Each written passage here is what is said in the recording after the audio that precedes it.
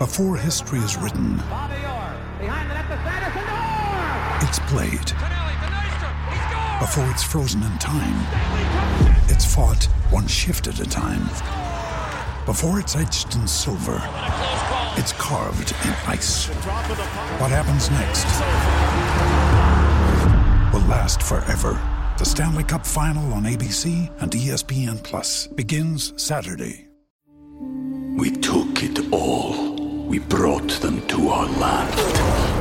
An endless night, ember hot and icy cold. The rage of the earth. We made this curse. Carved it in the blood on our backs. We did not see. We could not, but she did. And in the end... What will I become? Senua's Saga. Hellblade 2. Play it now with Game Pass.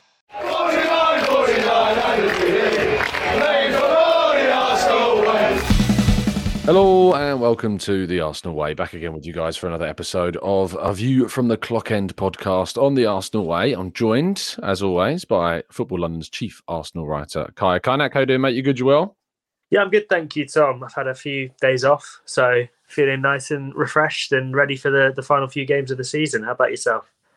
Yeah, not bad. Yeah, I was saying to Umar this morning on the morning show how it's the first time I've done one in about 2 weeks, I think. So it's it's good to be back and doing stuff and creating shows, and it's good to have the podcast back as well after we both had some time away. A lot's happened. It's fair to say during that time. I think the last time we did a pod, we were fairly, pretty comfortable in terms of looking at that Southampton game and thinking, oh, that's a great opportunity to get 3 points, and how the Man City game could be a great opportunity to go toward the title. And it's kind of all changed quite a bit. Just a bit. That Man City game did not go to plan, did it? Oh, well. I don't think any of us really expected anything different. It was a tough night up at the Etihad. You and I were both there. We were both sort of head in hands for the majority of it, just about consoling each other through what was a very difficult 95 minutes. There was just no stage in that game where Arsenal looked like they were going to win it, and it was a real heartbreaker for Arsenal because it's the kind of performance that doesn't really do justice to the way they played this season. They've been fantastic all season, and this was the first match in which you really felt they were properly outplayed by their opponents. And you got to credit Man City. They were the better team. Arsenal were obviously not at full strength, but they were pretty close to it. And the issues with Rob Holding is something we'll get onto in a bit more detail in a bit, but I think that caused Arsenal problems. Personnel-wise, they had problems and they couldn't cope with Haaland and De Bruyne. And quite simply, Arsenal didn't look like they believed they were going to win that game. And at the end of it, you could argue, that they didn't look like they believed they were going to win the title. And it was an interesting one going into the press conference. Obviously, I wasn't there for this one because I had some time off. So you were there in my place, Tom. But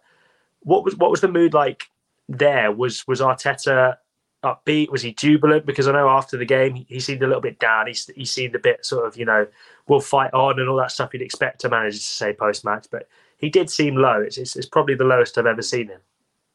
Yeah, I think there was still a feeling of that carrying over somewhat. But I do think he was still bullish. I think he was in a headspace of, he was asked the question a number of times. The figure of 247 days came up, being that's how long Arsenal had spent at the top of the table.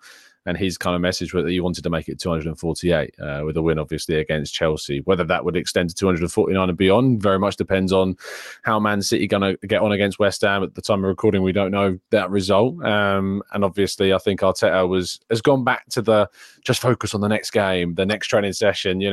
We can only control what we can control, which is our own results. And the league's been taken out of our hands at this point. And they're all very well aware of that. He was also very keen to kind of emphasise how it wasn't a difficulty getting the players up after the game and that they've responded very well. And I think we saw that, in the game against Chelsea last night. We were both there, but we were there in different capacities, as you say. Yeah, I do want to ask you briefly, you've obviously not been to the game as a fan for a long time, and I experienced the fan-going experience when I was in Chicago last week away from the Emirates, but, surrounded by fellow Arsenal fans and being there as a fan. I feel it's something that you take for granted very quickly when you can be in there and enjoying it amongst others.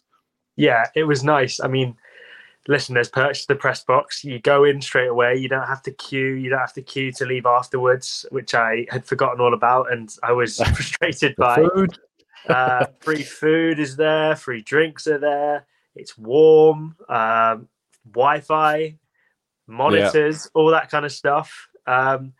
Yeah, but listen, there's nothing quite as good as being up there, I think, as a fan, and you can scream and shout whatever you want, and I got a lot of that out of my system. That was quite nice. That has been about a year's worth of pent-up Arsenal rage, just go all out in one afternoon or one evening. And yeah, it was nice.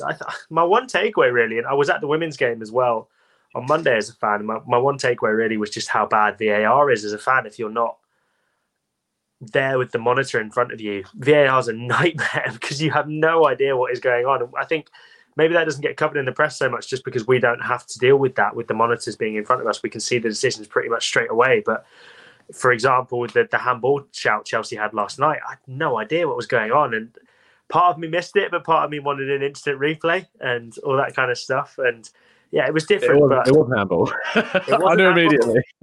No. Well, everyone in the stands thought it was, and everyone in the stands was very confused for a very long time. But yes, it was a great experience. It's great to be back among the fans. It's great to be back like where I sat for God knows how many years going as a fan with my family. So it was really nice. Yeah, really nice evening. Yeah, no, that's fantastic. Yeah, I was, as I say, in the States, in Chicago, enjoying it with a lot of American supporters in a small place called the Globe Pub. And, anyone that ever questions, the commitments, the passion that fans abroad have ever shown, I suggest going and watching it with them because they are a very passionate bunch. And it was an amazing experience. So when the second and third goal against Southampton went in to equalise it, at the end, it was a chaotic scene. Glasses were smashed. People had fell over. It was brilliant. Dangerous with the broken glass, but it got sorted out fairly swiftly. But it was brilliant to experience it all. But yes, yesterday's game, and it all kind of, I suppose for me, the nerves were actually settled because there was nerves because you go into the game after 4 games without a win and you're thinking how we're going to approach this. Nerves settled, I think, when lineups came out and turned into a bit of intriguing excitement, actually, because seeing some of the players that we've not necessarily seen start too many games coming into the side, Kivior, Trossard, Jorginho, all of our January signings that we made. But I think the key one was Kivior, and I know that you've had some reservations about Rob Holding playing of late. Was you pleased to see Kivior in place of him? I wasn't sure at the time because the idea of 2 left-footed centre-backs is just something we never really see. The only example I can kind of think of is at the Euros where Spain played Pau Torres and Aymeric Laporte in the same back four.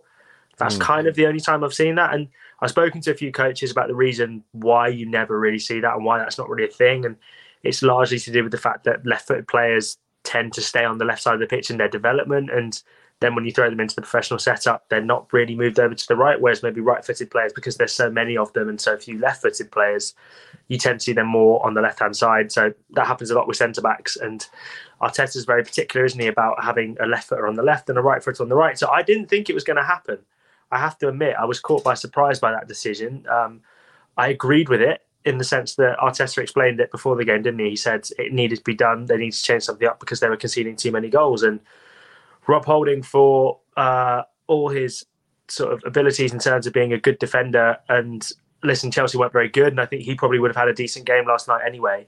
But I do think something needs to change. I just think Rob Holding doesn't give you that sense of security that Arsenal really needed, that sense of composure that I felt Kivior brought. But it was exciting, and it's always nice to see a fresh face, and it's always good to change things up. It brings something new to the team, and Arsenal were in a bit of a funk and they needed something different. And yeah, it was good. I think a good change to the back line. Yeah, I was impressed. We ran a dedicated scout report throughout the game on Kivior that's available on football.london if you want to read it. And after a brief moment of concern in the first minute where he lost a bit of a duel, he came back strongly, and I think actually his anticipation and reading of the game really stood out. Timing of runs and challenges were good. Aerially, I still think there are question marks a bit. I think he needs to work on that and his timing of his jumps and positioning on those. But when the ball's on the floor and he dealt with Aubameyang and Raheem Sterling, I thought really well as well. Thomas Partey was dropped, deservedly so. Do you think? I mean, he's been pretty poor the last couple of games. Yeah, I was one of them who thought that maybe they should have thought about switching to a back five at the Etihad or a double pivot, just something to give him a bit less work to do. And listen, we remember the Southampton game for the fact that he took that shot right at the end, but I thought he actually played okay against Southampton. I didn't think he was great by his high standards, but I don't think he was as bad as everyone made out. I think he was basically asked to do that ball progressing role from deep, which Rob Holding was supposed to be doing in Saliba's absence, and he was essentially playing two positions, and he had to do that all over again at City. And when you're doing that and you're defending against, because every time that press got beaten, you're defending against Haaland, De Bruyne, Silva, Grealish, Gundogan, Rodri coming forward every now and again. That's very difficult. And he was basically on an island having to deal with a lot of that on his own each time City went forward in transition. You know, I don't think he was good in dealing with that. And I think he's dealt with that kind of stuff better in the past. But I don't think Arsenal's tactics helped him. I do think they needed a bit more control. And this was a game that they were clearly going to dominate because Chelsea are what they are right now, which is not a very good football team, despite the fact they have very good football players on the pitch. They just have a terrible manager and a terrible setup behind it, and kind of embarrassing the way they played. But I think Arsenal needed to take advantage of that, and Jorginho felt like the kind of player who could help them do that because he would help them control possession. And quite frankly, you talk about changing things up. It's not something Arsenal have really had the luxury of doing. They've not been able to just switch things up. If a player's been in bad form, they've had to play through it in the past, and now they've got options. And I think that's what you want. If you're looking towards matching Man City in the coming seasons, then you need a squad. You can't just have a first 11, and Arsenal are getting better at that. And Jorginho coming in for Partey and playing very well is another example of that, because he's barely put a foot wrong in an Arsenal shirt, and I think he deserved this chance. Yeah, I agree. I think that he was calm, composed, did all the necessary work that was required of him. Is it fair to say that Chelsea didn't offer loads in terms of a challenge? Probably. You can probably be said for Kivior as well. And if we do start indeed both of those players at Newcastle, it's going to be a very, very different test. But I think they both made certain claims that they deserve to be considered for that game on Sunday. And Trossard was the last one. If play starts, we win. That's now 8 successive games in a row he started that we've won. He didn't start any of the last 4 games that we dropped points in. Is there something to be said about that, and maybe that whatever happens, we need to find a place for him in the starting lineup these days? Yeah, it's interesting, isn't it? Because Arsenal have looked better with Trossard on the pitch every time he's come on in those 4 games that they didn't win, maybe Anfield aside, because he came on relatively late in that game. But even then, he was involved in setting up that Saka chance right at the end. It's unfair, I think, on Martinelli that he was the one to miss out, because of that front 3, he's probably been in the best form recently, and Jesus has dipped in and out. I thought he was a bit poor against Southampton, wasn't very good at the Etihad either. Saka's been a bit off it the past couple of games, but I think maybe that's partly to do with the fact that Arsenal are attacking more down the left than the right. Martinelli was the one who missed out, and yeah, it's tough on him because he's the top scorer this season, I think.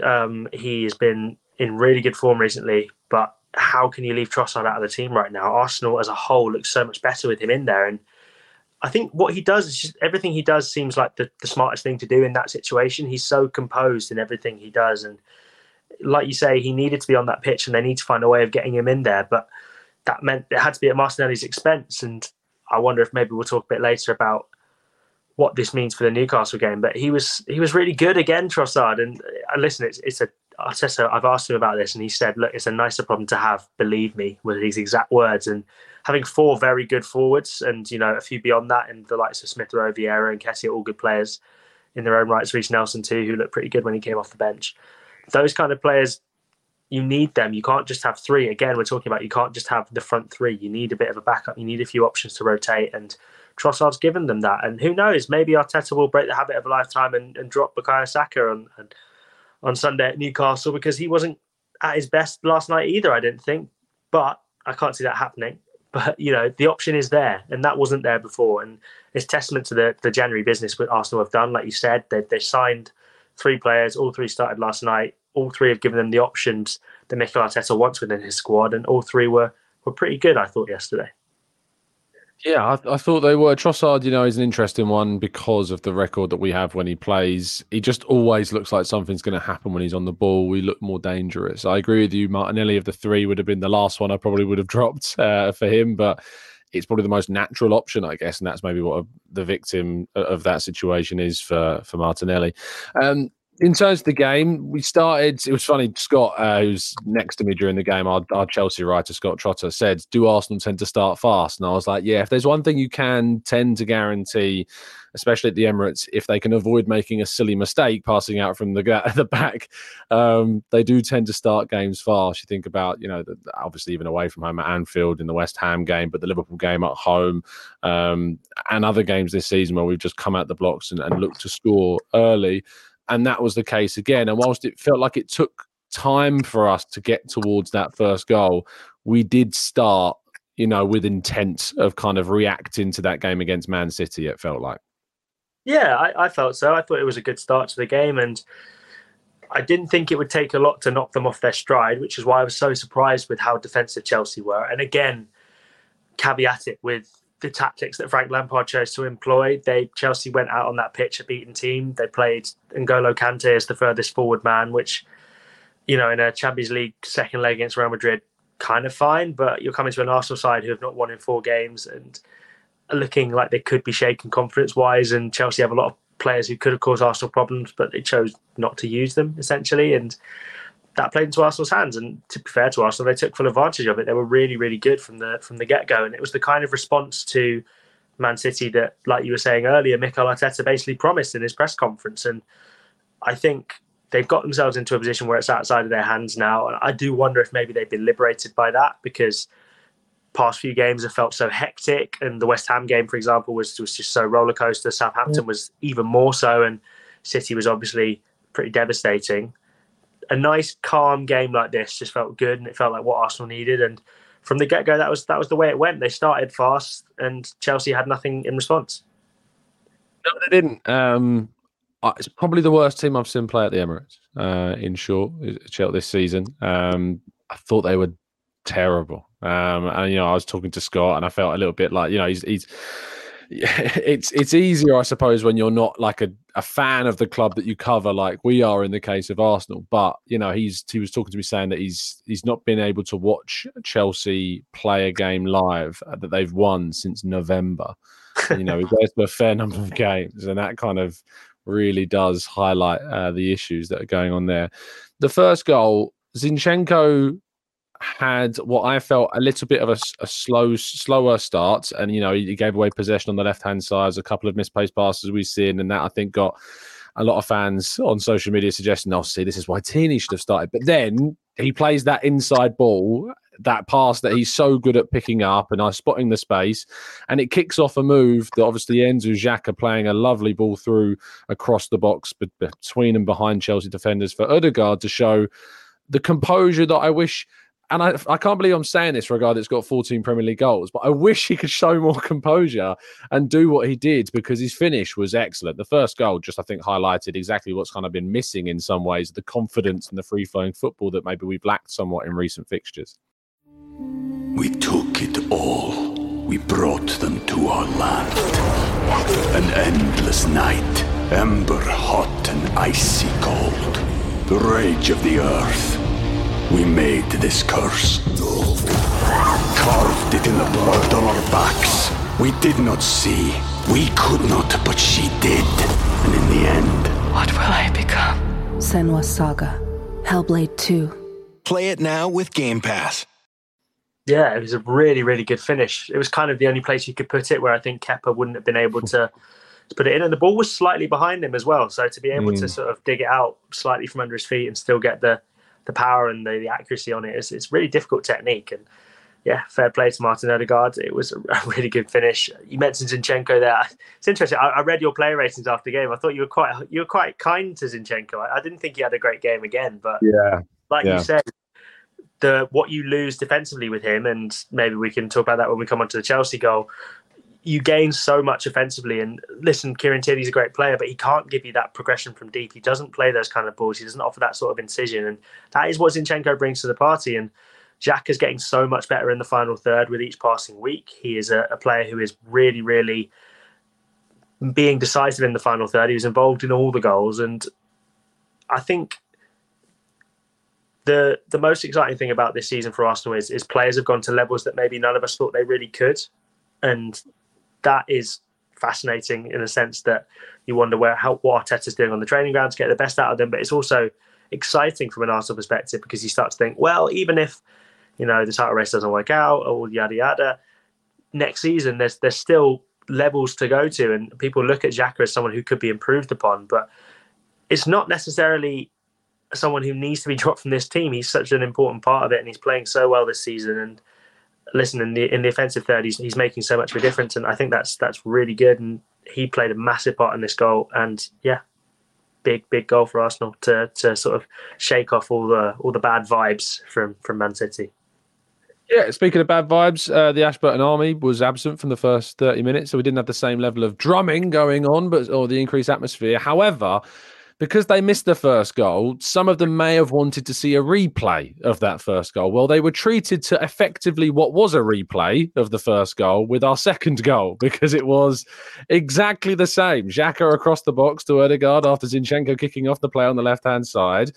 I don't think I've ever seen that. I've seen goals scored by the same player that looks exactly the same. I think Thierry Henry finishes. I think Thomas Partey curling from outside the box. But in the same game, in the space of such a short space of time, I can't think of a time where 2 goals were scored that were pretty much carbon copies. I wonder if that says more about Chelsea's inability to solve that issue. Yes. In the sense that it was such an obvious problem because Xhaka drifting wide was causing them so many issues, and those late runs into the box. If you look at the goal, I think Chelsea have something like 8 men in the box, but none of them pick up Ødegaard, which is insane. And listen, Arsenal were fantastic in the sense that they took advantage of any sort of space that Chelsea wanted to give them, any sort of boost that Chelsea wanted to give them. But my word, Chelsea are a bad team at the minute. But we're an Arsenal podcast, so let's focus on the positives of that. And another good finish from Ødegaard, another goal for him. And I think he's been decisive in the final third again. We were talking about Xhaka being decisive in the final third. Ødegaard's been big in front of goal again. And it's big. I keep saying the word big. He's been important for Arsenal in front of goal, and he's making a huge difference. And it's something I don't think we necessarily saw from him last season. He scored a few goals here and there. I think it was 12 goals and assists last season, whereas this time he's got 22. And that's the sort of contribution you need to be making if you want to be winning the Premier League as a midfielder. And Arteta's spoken in the past about how, I remember in reference to Emile Smith-Rowe, he spoke about if you want to be the number 10 for Arsenal, you need to be getting something like 25 goals and 15 assists. And Ødegaard's not far off that. He's got 14 goals, 8 assists. He's going to another level, I think. And again, we talk about the Xhaka reaching levels that we didn't know he could. Ødegaard's going, I think maybe some of us could have seen this coming because of how good he was last season, but he's going to another level. And again, decisive loss in the final third, massive in the final third, and he continued that throughout the game. The goals were 2 cherries on top. He had a really good performance. Yeah, I was talking to James Benge in the press conference room after the game, and he pointed out to me that second goal takes Ødegaard 1 away from Robert Pires's goal contribution in the Invincibles season. So that kind of gives you a feeling of around kind of the level that we're seeing from our young players. This is Pires in his prime, in the Invincible season. Ødegaard, 20-plus goal contributions. Martinelli, 20 goal contributions. Gabriel Jesus, 15 goal contributions. Saka, over 20 goal contributions. We're talking about around 80 goal contributions from those 4 this season, which is an incredible return. I'd like to see maybe more from the number 9. That's just me being a stickler and looking at what our rivals for the title have in their number 9 position, which skews things somewhat, certainly. But it's an amazing return, and certainly one of the big reasons why we are where we are. The third goal, again, kind of highlights the involvement of Granit Xhaka in the final third. It was interesting because actually at the start of the game, he was the person who had the first chance that we had, where Azpilicueta kind of failed to head the ball back to Kepa. And similarly, I think it was a cross from Bukayo Saka that goes over the head of Azpilicueta and is chested down. Eventually, it obviously lands at the feet of Gabriel Jesus after some more comically bad defending from Chelsea. But Xhaka's involvement in these kind of areas, what do you think of that position for Xhaka? Because a lot of people feel that that's the area of the midfield that Arsenal can look to upgrade upon, and yet Xhaka's been so important for us during this season. Yeah, I think he's earned his right to stay in the team. But there are, as much as I was saying before, that maybe he doesn't necessarily need the upgrade that everyone seems to think. I look at Declan Rice, and do I see Declan Rice making that sort of impact in the final third? I don't know just yet. I wonder if these he goals against Ghent. Yeah, what a goal! Scoring goals at the minute, but I mean, in terms of do I see him having that composure in the final third? Maybe he's at a team in West Ham where he doesn't get to the final third that often in terms of just the role he plays on the pitch. They often sit him a lot deeper, and he sort of plays in that defensive midfield position. I wonder if when he came to Arsenal, if he'd be in that 8 or if he'd be a bit deeper in the 6. When he comes to Arsenal. Sorry, I did say it. No, you're right.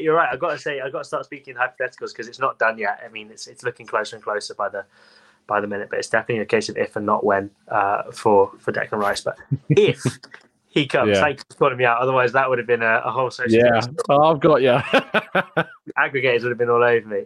If Declan Rice comes in the summer, then I can see him playing as the 8, but I can also see him playing as a 6. And it's interesting, Xhaka, they haven't signed a new deal for him yet, so he'll have 1 year left at the end of this season. I think he has an option to extend by another year if Arsenal take it up, if I'm not mistaken. Jorginho is in a similar position, and Arsenal obviously have Thomas Partey in the deep midfield role. He's sort of getting closer to 30, so maybe that's what they're looking to do with this Declan Rice deal. Obviously, Caicedo is a player who they continue to sort of have a little bit of an interest in, not as much as in January, but you look at that and you start to think maybe they're looking to evolve the deeper line position.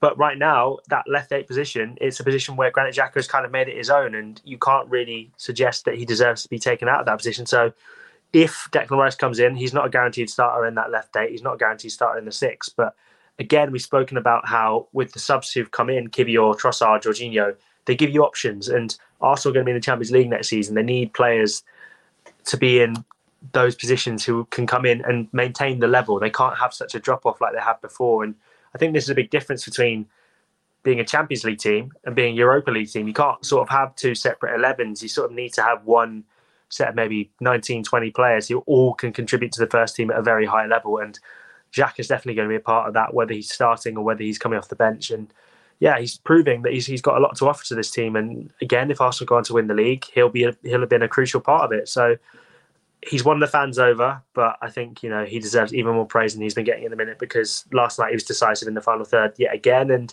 I think it's telling that against Southampton, he was absent. Against City, he wasn't fully fit, I don't think. And you get a fully fit Granit Xhaka back in this Arsenal team, and it looks a much better side. It does, absolutely. And although, as you say, we're looking to try and strengthen, and should we do that, it doesn't look like Xhaka's going to go anywhere, and that's created a lot of competition in that position. And one of the players that looks like will befall the fate of poor timing is Charlie Patino, who, as first reported by David Ornstein at The Athletic, it is expected that he will move on in the summer. Last week. It's amazing how time flies these days. Last week, I chased up on that line and spoke to someone close to the player, and who confirmed that this certainly to be the case, and highlighted that it is indeed the timing of the situation that is just unfortunately led to Patino not being able to really see a pathway into the Arsenal first team, and a move elsewhere is more beneficial. When you see stories like Jadon Sancho, and I know it's not necessarily gone well at Manchester United, but you see him, obviously, the pathway into the Man City first team when he was in the academy there, not apparent, go to Dortmund and become one of the best young players of his generation at the time, because he's playing regularly at a really important age to get regular minutes, and has that stability of knowing that he's going to be there for the foreseeable until he leaves. That I think maybe is shone for Patino, and unfortunately Arsenal are going to lose out on him. Yeah. It's a difficult position for Arsenal. I think they've kind of left it a bit too late, in the sense that they had the option, I think, to try and start new contract negotiations with him after he came on last season. He got that goal and he was at the peak of his powers, and he was in and around the first team picture. Obviously went on to start at Forest. I think they should have tried to get the deal done then. Then they would have had his long-term future tied down, and maybe they'd have been in a bit of a stronger position when it comes to negotiating for Patino now. As it stands, that they obviously extended that 2-year option that they had on him in January, and that means that he'll have 2 years left in his deal. He's not on an awful lot of money right now, but it means that they probably won't get the kind of fee that he may have been worth. And I think most Arsenal fans will probably say, look, we'd have loved to have seen him stay for another season on loan and then maybe gone after that. But if that happens and he doesn't want to stay still after that season on loan, then he would have been in the final year of his contract, and Arsenal wouldn't have got a value anywhere near what he's worth. So they kind of penned themselves into a corner there, and Patino, he's represented by some very smart people. He's got a good unit around him, and I think he's very aware of the fact that he needs to be playing minutes at first team level in order to make that step up. He's had a good season at Blackpool, not a great one. There were great periods, but it's been highs and lows, and it'll be interesting to see where he does end up going. He's obviously got a Spanish passport, so he can go to Europe quite easily. There's been reports of Barcelona being interested, but there's reports of Barcelona interested in pretty much every player who's ever kicked a football. So I'd love to see him go to a team in La Liga and do really well out there. I'd love to see him go to a team in Europe and do really well. I'd also love to see him stay in the Premier League. So I wonder if Arsenal can maybe look at inserting some sort of buyback clause in there, or if there's maybe a sell-on fee they can look at getting. But it does seem as though this summer's going to be the time to sell if they are going to do it. And he's got lots of interest from clubs across Europe, and I think he's a really good player. And it'll be a shame to see him go. It's a bit similar to the Flo Balogun situation, where in the Balogun situation, Arsenal have got themselves a bit of a better hand, but still, it's going to be difficult. And maybe we'll need to see some of these younger players go. And you look at what's happened with Chelsea. They've let a few of their younger players go because their first team was too full at the time. And it's a good way of making funds for the academy. I spoke to Per Mertesacker before the FA Youth Cup final last week, and he admitted that, look, it's going to be something that might have to happen, is that they need to generate funds for the first team. He referenced Joe Willock, he referenced Alex Iwobi, and how that funded a lot of big signings in the summer for Arsenal. And it might be a similar case if Flo Balogun and Charlie Patino do end up leaving and they earn Arsenal a decent bit of money. Then I don't know, maybe that's half the Declan Rice fee if they decide to get that done. Yeah, indeed. No, it is important that Arsenal make sure that they start turning around these sales to more serious figures, because the ones of the past, have not been enough, I think, to convince people that Edu is at the peak of his powers regarding negotiating sales of players. We've seen some good moves. Joe Willock, 25 million for him, getting closer to 20 million pounds for Emi Martinez after just 12 games in the first team consecutively. And obviously we've seen other players in the past move before, like Alex Iwobi and Alex Oxlade-Chamberlain going for big fees too. So we need to start trying to see those types of figures come back to the club. And I'm sure that Patino, amongst others, will hopefully get Arsenal significant capital to reinvest in the squad this summer. Turning focus and attention back to the game, the second half was... it was as I kind of expected it to go, I'll be very honest. When teams tend to get like a quick and significant lead in the first half and a clean sheet, you do tend to see them kind of drop a bit and kind of manage the second half somewhat. You think about Newcastle's game against Spurs recently, where they went 5-0 up in the first half. Things certainly dropped, in the second. And I think even Arsenal have done that themselves this season with getting a significant lead. Now, we have known that 2-goal leads for Arsenal are a bit dangerous. But it seemed that the 3-goal was enough for them to feel comfortable in dropping off a bit in the second, and that led to an opportunity for Chelsea or two. Yeah, the best thing about having a 3-goal lead is it means you can't blow the 2-goal lead. So Indeed. That worked well. It was smart from Arsenal, really, getting that third goal. It's interesting. I watched Granit Xhaka's post-match interview after the game, and he sort of referenced the fact that they were speaking about getting the fourth and the fifth, and how the halftime team talk was focused on every goal could be decisive in this title race. And I was a bit disappointed that Arsenal didn't keep going. I mean, they had a few chances early on. There was obviously that one that Thiago Silva cleared off the line from Gabriel, and Xhaka himself had a chance relatively late in the game where Kepa made quite a good save. But it did feel like they took their foot off the gas a little bit, and Arteta made changes relatively early, took Trossard off and brought Martinelli on, I think, around the hour mark. And it just seemed to slow down the momentum, and Chelsea seemed to get a bit more confidence, and they started coming forward a little bit more. And I do wonder if them coming forward a bit more and trying a bit more in terms of not allowing Arsenal to have so much control of possession maybe meant that Arsenal had a bit more of a game on their hands, and maybe they saw the way the game was heading and thought, we'll try and see this out with the result. And yeah, it was. I personally was a little bit frustrated by it, just because I felt there were a lot more goals there for the taking. And in the London derby against the Chelsea side, who have caused Arsenal a lot of pain in the past, there was a big chance for them to really put them to the sword. And I didn't feel like they took it. Maybe it's nitpicking on a night where they won quite comfortably and they got back to winning ways, and there's so many positives to take. But I just felt that they could have maybe gone a bit more for the kill than they did in the first half. And yeah, I think they left some goals on the table, which is a little bit frustrating given that goal difference could be massive, I think, for the title race.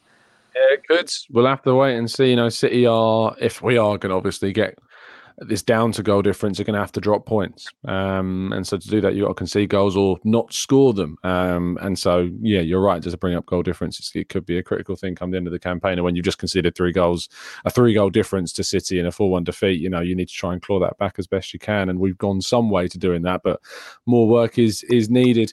The comedy of the evening was provided by Chelsea's, not just Chelsea in general, but Chelsea's individuals, particularly Pierre-Emerick Aubameyang, who I enjoyed being ironically cheered during the shooting drill warm-up that Chelsea had when he had a shot saved. Everyone cheered, which was hilarious. And I think that was a bit of a sign that, yes, I think he is going to be booed quite roundly, which I'm not sure I would have done, and I'm not judging those that did. I just think, I'm not particularly a booing type guy, to be honest, but he also, the contribution he made to help us toward that FA Cup was significant. And yes, how things ended weren't great. And with all of the support Arteta has right now, I can see why it happened. But yeah, both him and Mudryk again, another one. I don't really get the boos again with a player that did want to come to Arsenal, and I think that the reason why he didn't come to Arsenal lays more so at Chelsea and Shakhtar than it does him. So, what do you think of the bants, as I know you've described it? With multiple Zs. It was funny. The funny thing about Aubameyang is he probably got off quite lightly from the booing, but that was largely because he only touched the ball 5 times, and I think 4 of those were kickoffs. So he got off pretty lightly with the booing. Mudryk, on the other hand, was a bit more subjected to it. And I thought Mudryk actually looked pretty decent when he came on. His final product clearly needs a bit of work. But when he's running at the defence, I was petrified. And Ben White looked petrified. It's the first time I've really seen him properly roasted, if you like, by a winger. But his final ball just needs a bit of work. But clearly you can see the reasons why Arsenal were so interested. I'm not someone who subscribes to the whole boo Aubameyang thing. I think I think, like you say, he was a good servant to Arsenal, and it wasn't really anything he did actively wrong to the club that made him leave in the way he did. It wasn't as though it wasn't a similar case to Van Persie, where Van Persie thought he was moving on and moving up from Arsenal. And Aubameyang was kicked out of the club essentially, and I think it stems a lot from the whole BT Sport thing last time, wasn't it, where he said nothing personal Arsenal, and maybe if you're a former player who moves to Chelsea, you're always going to get a bit of a booing, but Fabregas seems to get away with it. And I wonder if in a few years' time, maybe Aubameyang will be looked back upon a bit more favourably. I think maybe that BT Sport advert was something he'll regret, and maybe he'll do a few interviews saying, look, I loved Arsenal and all that kind of stuff, and all will be forgiven. But yeah, the Mudryk one, I get more in terms of the booing him, just because it was so clear and he really led Arsenal a bit of a merry dance with working so hard on Instagram to want to come, and then it didn't work out. But I think if you look at how much Chelsea paid for him, and if you look at the player he is now and not the player he will be, and what Arsenal needed now in terms of someone to come in and help with the title race, they needed a Trossard. They didn't need a Mudryk right now.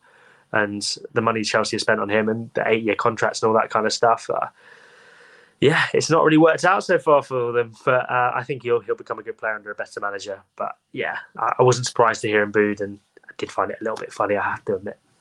Yeah, it was hilarious. It was as I say, I'm not one to boo, but it was. It did make me chuckle when it was going down.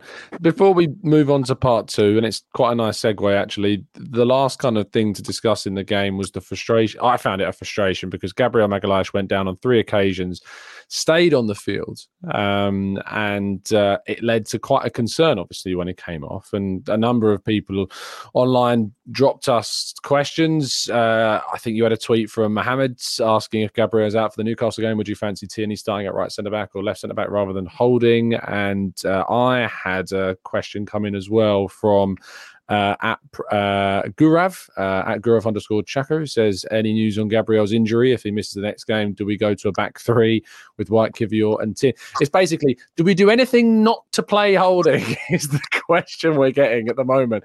But what do you know about the Gabriel situation and where we go from there? Yeah, so the explanation of the fact that he kept going down and kept carrying on was it wasn't a muscular injury. So it was an ankle injury, and it's one that he sustained in the collision with, I think, Aaron Ramsdale in the Madueke goal, and he gets sort of clattered by Ramsdale, and it sort of just falls weirdly on his ankle. And those sort of impact injuries normally are ones you can run off, and Gabriel's normally he's he's a hard guy. You know, he can handle that pain, and he seemed like someone who was quite keen to just run it off. And I think Arteta was keen not to disrupt the back line any more than necessary. But he's looking good. He should be okay for Newcastle, is what I've heard. And it's a positive update.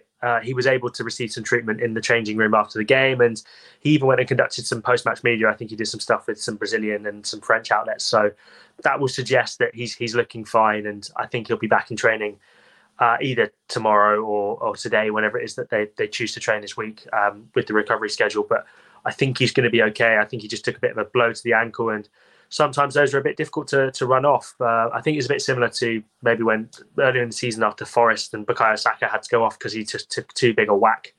Similar vibe to that, but he should be fine for Newcastle. So we can save all the sort of holding crisis management, I think, till another game where I've jinxed Gabriel, so he'll be unfit for the Newcastle game. But yeah, what I've heard is that he should be fine for that match, and it's more of an impact injury than anything muscular, thankfully.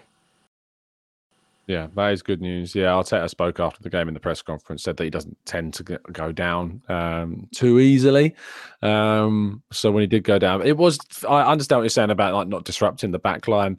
There is always going to be part of me that goes, look, if he's not okay, just take him off. Like, just and I you've agree. got I agree. I think they should. Yeah. I think they should have taken him off. If there was any sort of semblance of a doubt, they threw one up. They weren't going to lose at that point. I agree. I thought they should have taken him off, and I actually think we talked about second half not really going to plan and maybe dropping off. I think that did disrupt the momentum of the game quite a bit because it added a lot of time on and created a lot of stoppages. And I don't think it was wise from Arsenal to keep him out there. I think they had left-footed centre back on there. Rob Holding can see out a 3-1 lead, and yeah, I think it would have been fine. Indeed. As I said, that segued quite nicely to part 2. Do you want to go first, or I'll let you go first if you've got anything. Yes, I do. Except I'm now looking at your tweet rather than mine. Here we go. Jack at Zazzy IHD says, and prepare yourself. You can only pick 3. Who are you signing in the summer? There's only 4 games left now, mate. We got to come to terms with the fact that transfer season is back. Bring it on. Bring it on. Who are you picking? 3 players to choose from.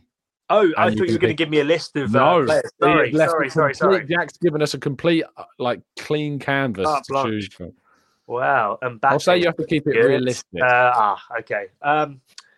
Okay, so I clearly think after last night, Arsenal need a right-sided centre-back to come in and bridge that gap between William Saliba and whoever it is that comes in. Kivior will look pretty good, but he's left-footed, so he naturally plays balls in field, and I was looking at the pass combinations from last night. His biggest pass combination was Gabriel because he kept playing back across that side of the pitch and again to Jorginho. And thankfully, Jorginho was on great form, but you want someone to help distribute down the right-hand side. And I know I said Saka was off form, but I think a lot of that was because a left-footed centre-back was playing and they couldn't get the ball to him. So a right-sided centre-back, Mark Gay is a player who Arsenal are interested in and they're looking at. And Edmund Tapsoba at Bayer Leverkusen is another player I've written about today in a piece, and they've looked at him in the past. I like Tapsoba, but he'd be very expensive. There's plenty of other right-sided centre-backs out there. Doesn't he, for Leverkusen? I think I know he's right-footed, but he's played a lot on the left side. Yeah.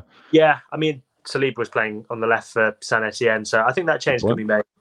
I like those two, but I think essentially it just needs to be someone who's good on the ball. I think they can cover the defensive deficiencies in games against pretty much any team except Manchester City. But what you lose on the ball is so important for Arsenal, particularly given that they've become so good a team that they now spend most of the game in the opposition half. They need someone who's good on the ball from deep. So, one of them. Probably, I mean, I said when Declan Rice earlier in the podcast, so he's definitely got to be on my radar. And listen, if Arsenal can get both Declan Rice and Moises Caicedo, I'd absolutely love it. I think they'd be 2 really, really fantastic players. I'm not fully convinced that Arsenal need another elite forward in the summer window. Maybe you reassess in January and see how desperate the need is. But I'd love to see Arsenal sign Moises Caicedo and Declan Rice. I just think that solves 2 positions so well. And I watched Caicedo in that. I know we've spoken a lot about Declan Rice earlier, so I'll speak a bit more about Caicedo. But I watched him in that FA Cup semi-final against Manchester United, which is probably one of the biggest stages he's played in his career, and he was sublime. He was just so good. He was winning the ball back so often from Manchester United. He was great in possession. He didn't lose the ball. it's almost the exact kind of player that Arsenal need at the base of the midfield. I have to admit, I hadn't watched him in depth much before that game, but I really, really took a liking to him on that day. So, yeah, a player like that would be amazing if Arsenal can get it. So, yeah, it'd probably be my three, Tapsoba, Rice and Caicedo. But that's not me saying when or that they are signing. It's just saying that those would be my three in a hypothetical scenario. Yeah, no, fair enough. I'd also have Rice and Caicedo. I'd love to see. That's just such a great, addition to the squad, and what a level up that brings, and what options that gives us. For me, I look at right back a little bit more than I do right centre backs. I think it obviously opens up Ben White being a potential option to cover Saliba if we need him to. I like the players who've been linked to. I've done a lot of extensive pieces now on Fresneda, who I like and think is a really good option. I think he fits the mould of what Arteta wants from a fullback. We've been linked to Wrench, who I'm probably butchering the pronunciation of, Ajax. A brief kind of look into him. Looks like an exciting player. So, yeah, there are options in that fullback area. I think that Arsenal ultimately need to find something that is different to Ben White, because I feel as though the amount of times we're in a position where we take Ben White off and bring Tomiyasu on and nothing really changes is a bit of an issue for me. And I'd like to see us do more to kind of add some variation and some difference into that position. I've been suggested before Feyenoord's Geertruida, who is a 22-year-old Netherlands senior international now, who's had a brilliant season for Feyenoord, who are at the top of the Eredivisie this year. Quite a versatile player who can also play, believe it or not, at centre-back as well. So he's one apparently to keep an eye on, according to people that have been giving me tips on transfers constantly. But yeah, and the other one is Sacha Boey, who we've been linked to at Galatasaray, young French player as well. So there's options. Man United are being linked quite heavily with Jeremy Frimpong, who I've liked since he was at Celtic as well. So he's very much more offensive-minded and probably wouldn't give you that same level of disciplined defensive side to his game, but maybe we need something different if we want to change things. So what I'd say on the right back situation is Arsenal do have two very good right backs coming through the academy in Royal Walters and Britton Norton-Cuffy. I know we spoke about pathways before, and Tomiyasu and White are already there, but Walters, in my opinion, looks ready to go in the first team. I think he's getting to that level. He's only 18, and I don't know if they'll send him out on loan next season, but I think he's going to be a player who's really, really promising. And Norton-Cuffy's had a slightly more difficult season out on loan, but Royal Walters, he's the one I think. Just keep an eye out for him over the summer and hopefully into next season, because I think he can make an impact for sure. Royal Walters, I think pre-season's going to be big. Maybe a loan. That said, you look at the players that make it from the academy and you think of Saka and think of Smith Rowe. You look at Saka in particular, didn't go out on loan. Smith Rowe did, but it was only that 6 months at Huddersfield and obviously some time away at Leipzig where he barely played. I feel as though the most exciting talents are the ones that make it almost immediately, don't need the loan. They step up into the senior side and get those minutes. So we'll see. But I know Nketiah and, has obviously gone on plenty of loans. Nelson went on loans as well. And as I've mentioned there, Smith Rowe did too. So there are multiple ways into the senior side. But yeah, Britton Norton-Cuffy, from speaking to people at Coventry, they felt that you can see the Premier League player in him, but there's a lot of refinement that's still needed in his game. So that I think will require another loan deal. We'll see. But yeah. Have you got a question? Yeah. One here on Facebook, which is, would you guys consider throwing Kieran Tierney in for the next game? Zinchenko, we spoke about this earlier, but Zinchenko offers a lot in attack, but his defensive liabilities are becoming a bit of a problem for Arsenal. They've caused problems in the Southampton game, the Liverpool game, and last night as well. Would you consider dropping him?